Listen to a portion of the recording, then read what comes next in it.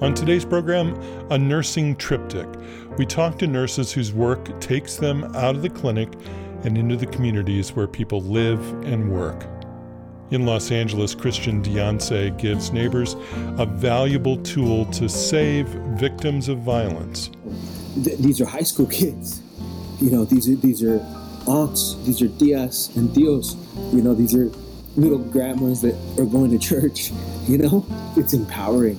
We may be the front lines, but man, we have so many people that are really doing their part. Andrea Chia is a school nurse making connections others can't make. Several days in a row at lunchtime, just to be like, hey, miss. And, some question about, some sexual something or other. And I'm just, okay, well, I guess this is where I come in. Yeah, I just teach them. I'm so happy that they are coming to me rather than the internet to ask these questions. I think that's one of my favorite parts about school nursing. Finally, Rocky Duff and Megan Kraft, two nurses, talk about what they learned traveling to Central America on medical mission trips. There's always this opportunity to care not just for the patient, but for the whole patient. Their surgery is one part, their spirit is another, their family is another, and trying to bring all those together is something that we often can lose sight of in a very busy world. Some of the many facets of nursing on the Hear Me Now podcast today. Glad you're here. I'm Sean Collins. There's a life-saving effort underway across the country. Healthcare professionals are going into the community to teach people how to stop the bleed. LAX is unveiling some new safety measures. They're called Stop the Bleed kits, and they're at more than 100 locations in terminals throughout the Christian airport. Diance is a critical care nurse at Providence's Holy Cross Medical Center, and he joins us now from the San Fernando Valley. Christian, hi. Welcome to the podcast. Hi, good afternoon. Thank you, Sean. You work with Stop the Bleed in the Los Angeles area. Tell me what you do.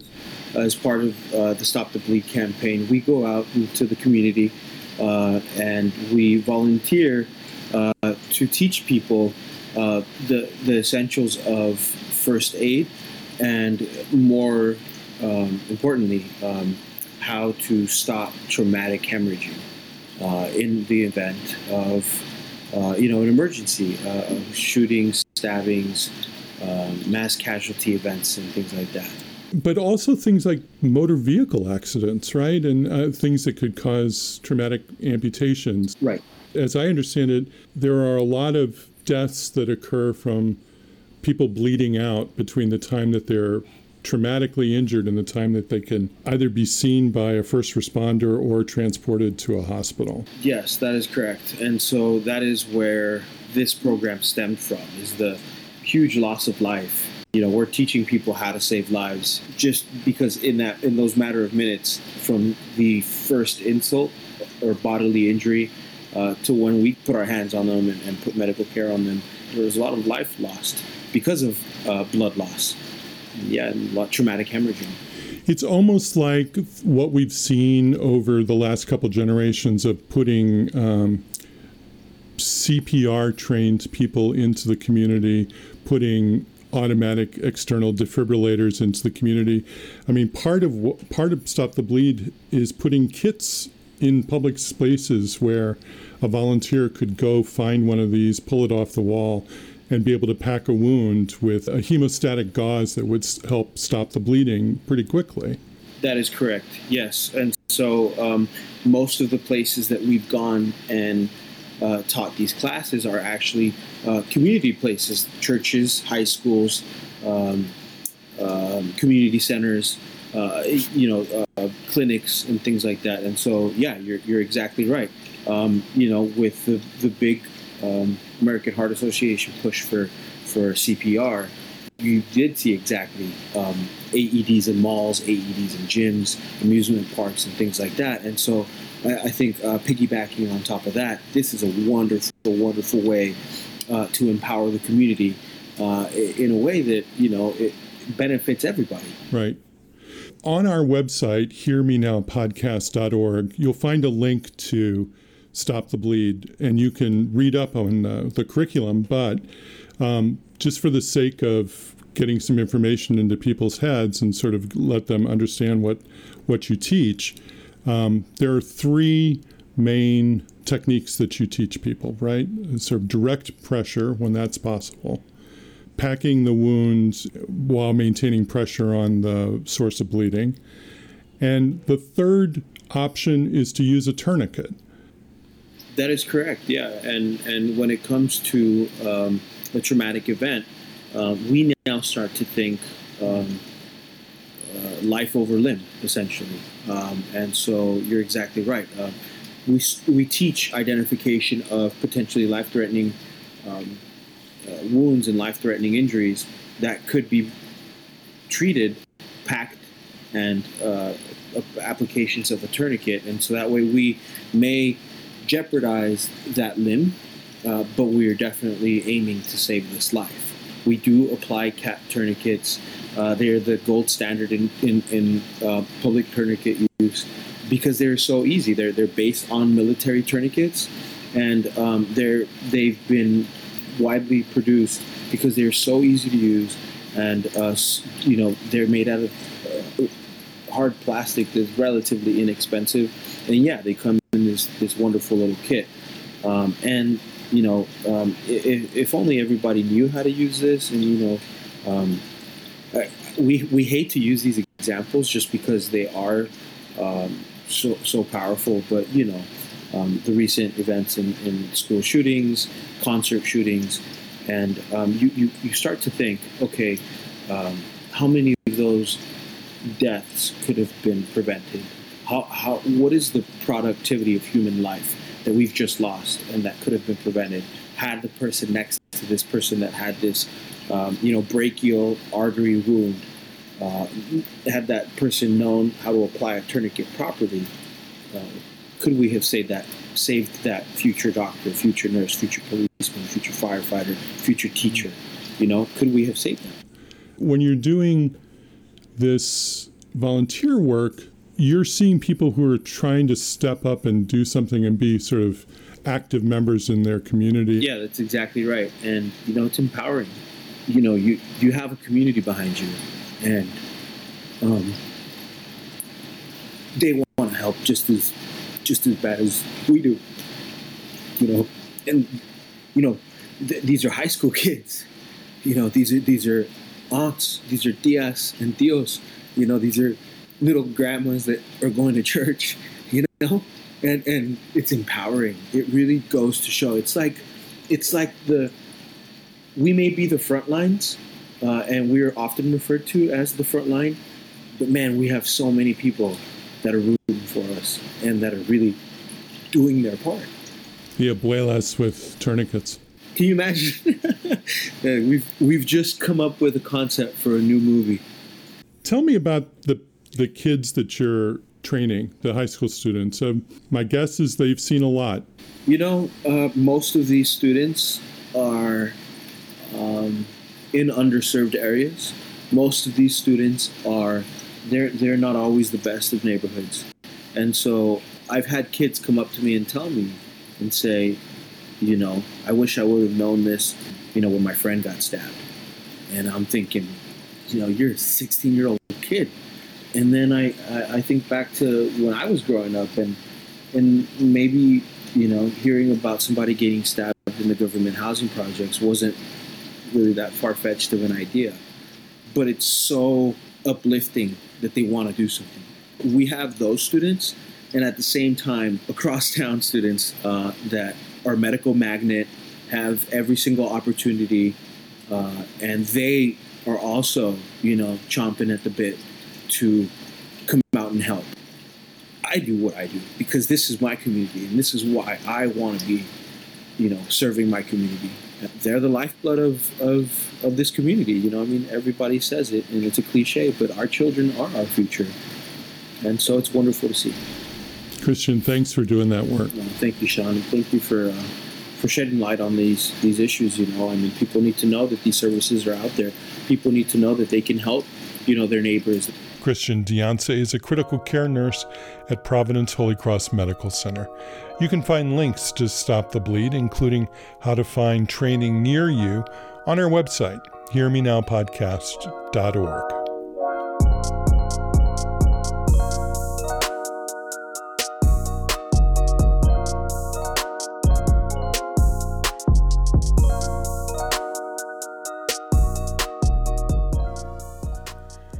Andrea Chia is a school nurse in the Los Angeles Unified School District.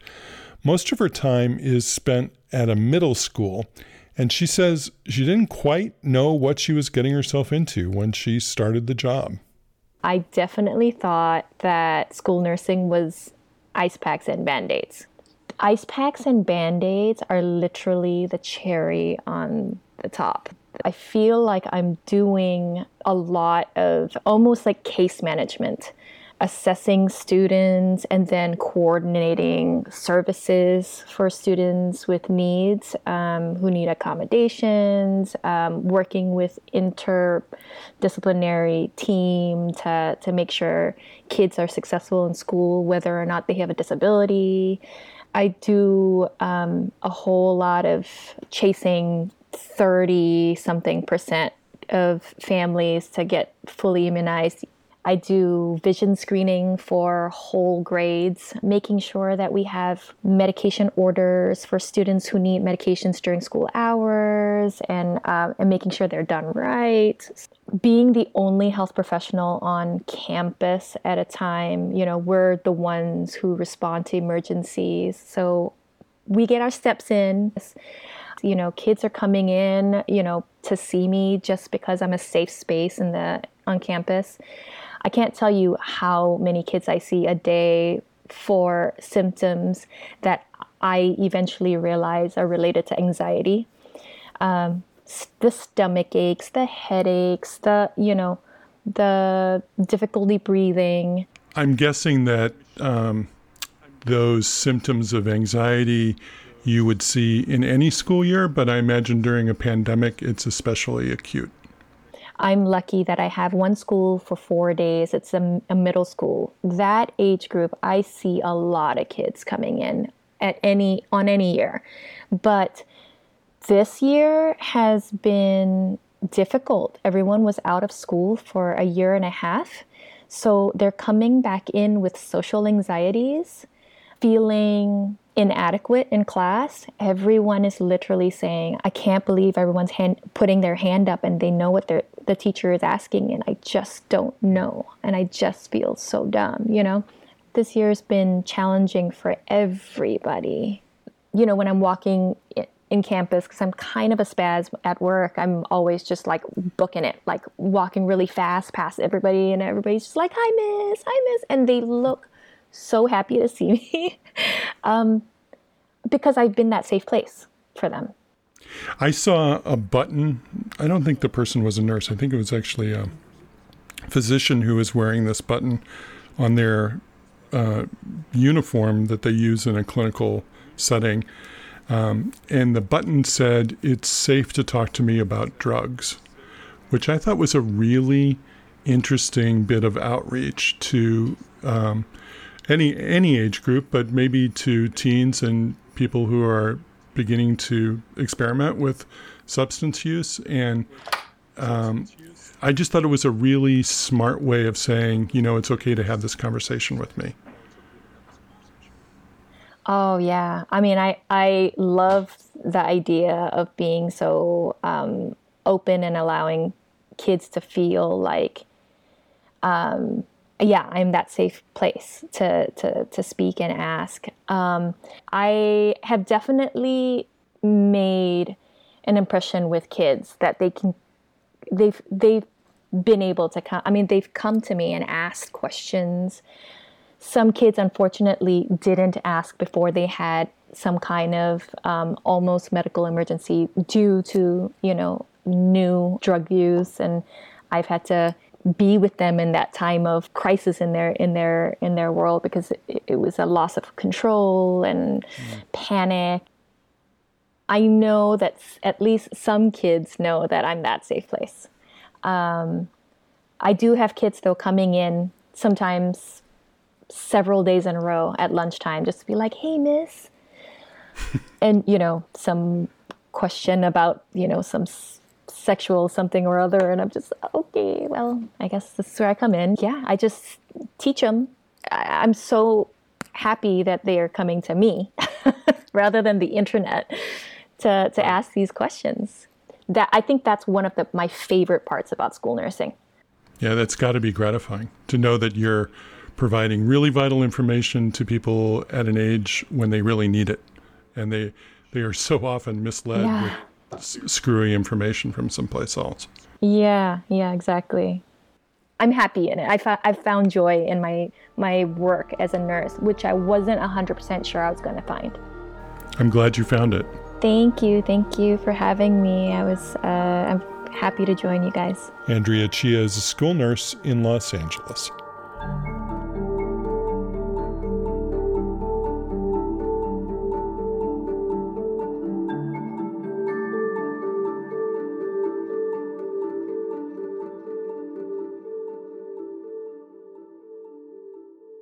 Megan Kraft works at Swedish First Hill in Seattle, where she's a critical care nurse in the ICU.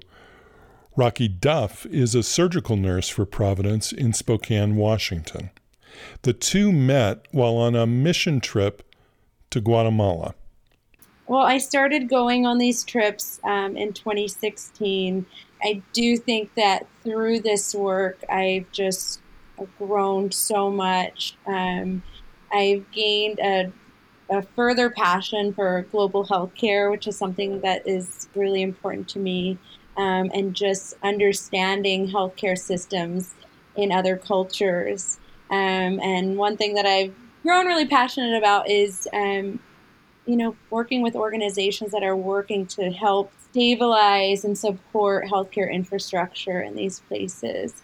So just an understanding of what healthcare looks like around the world in comparison to healthcare here in the U.S. I think I've become a better team member to my team here and the people that I work with there. So many things.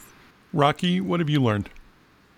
A lot of what Megan just said, but the people are wonderful. One thing I have to say I've really learned is respect for the people of Guatemala, that a lot of these people come as far as 12 hours away, and some of that is by foot. A lot of these people, they don't have a way to or a ability to afford getting in a taxi or a bus or travel. There's only one real airport in the country of Guatemala, and that's in Guatemala City. So there's people that come clear on the eastern side, and we're on the western side, just to have their operation. I find that amazing. And I've learned in this last trip, some of these people waited as far as like 18 months to have their surgery. And they just, carried on and lived up to, okay, I'm going to get that surgery done, but it's going to take a while. So, you think about that. We're here in the States, we can just go down to an emergency room and walk right into a hospital. It is not the same there. So having that compassion for these people that have waited so long, and there's still so many more people waiting for surgeries, it just takes my heart out. You both have raised the issue about access to resources. My guess is that is pretty remarkable for you to witness, the sort of Guatemalan staff that you're working with. Tell me about them. One thing that's been pretty amazing to witness over the years is the growth of the hospital. The hospital is called Hilario Galindo. It's in the town of Rayu. The hospital, the building itself has grown and improved over the years, but just the partnerships with the hospital staff has grown immensely over the years, and that's been so cool to see. In the surgery department itself, there is a sterile processing staff, that Rocky and I both work with very closely, and they have just such a in-depth knowledge of the instrumentation, and they do such a good job. And like our job would be so much harder without them, impossible actually. And they just it's always there's always this collaboration.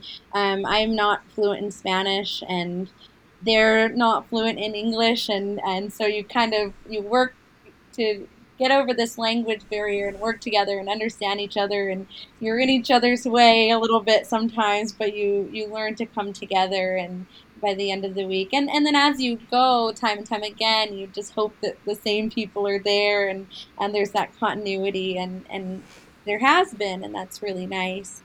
The care, and it doesn't just stop at the hospital.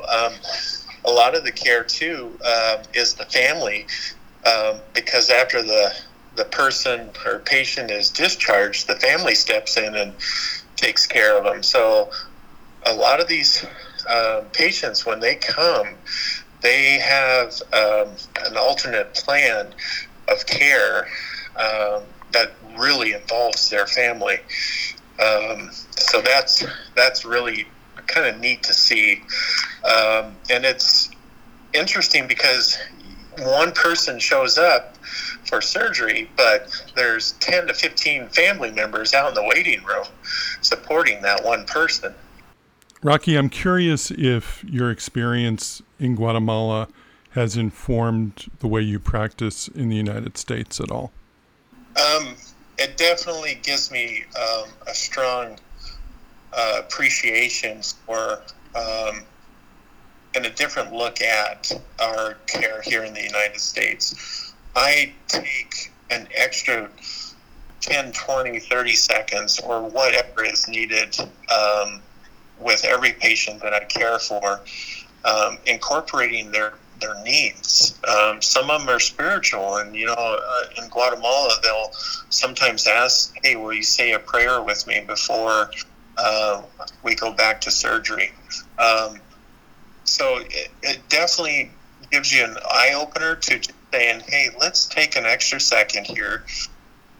What comfort measures can I provide to just take off that worry edge that you might have before you go back to have your procedure?"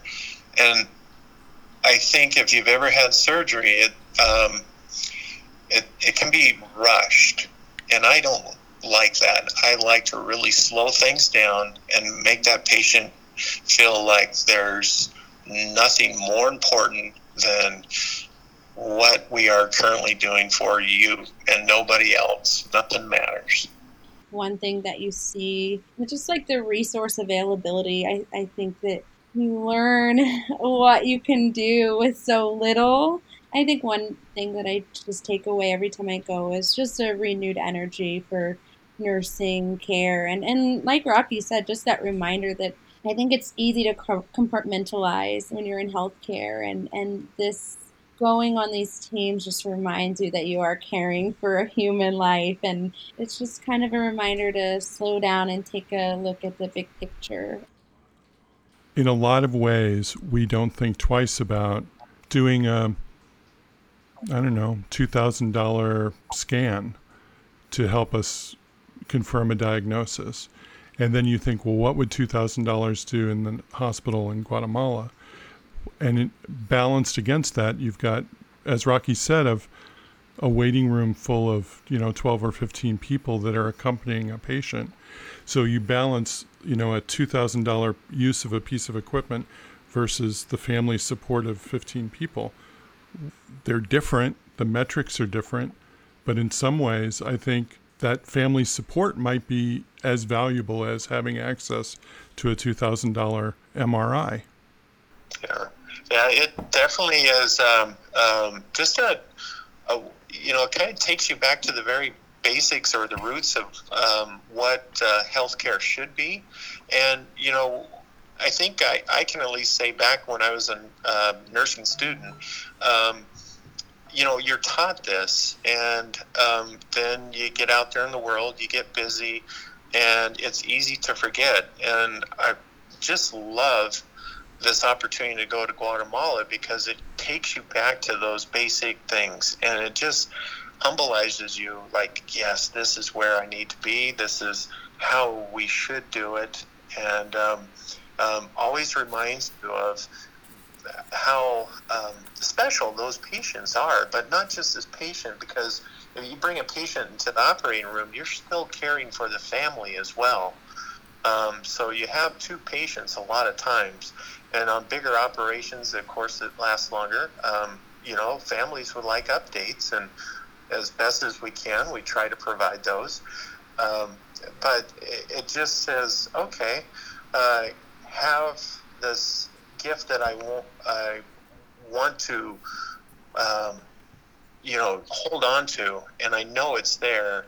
So by specializing in surgery like we have, it allows us to say there's always this opportunity to care not just for the patient, but for the whole patient. Their surgery is one part, their spirit is another, their family is another, and trying to bring all those together is something that we often can lose sight of in a very busy world. Really well said. I'm so grateful for the two of you sharing your gifts with the people in Guatemala, but also talking about it with us. Well, you're more than welcome to come on a trip with us someday. I appreciate that. Megan, thanks. Thank you. Nice meeting you. Megan Kraft works at Swedish First Hill Medical Center in Seattle, where she's a critical care nurse in the ICU. Rocky Duff is a surgical nurse for Providence in Spokane, Washington.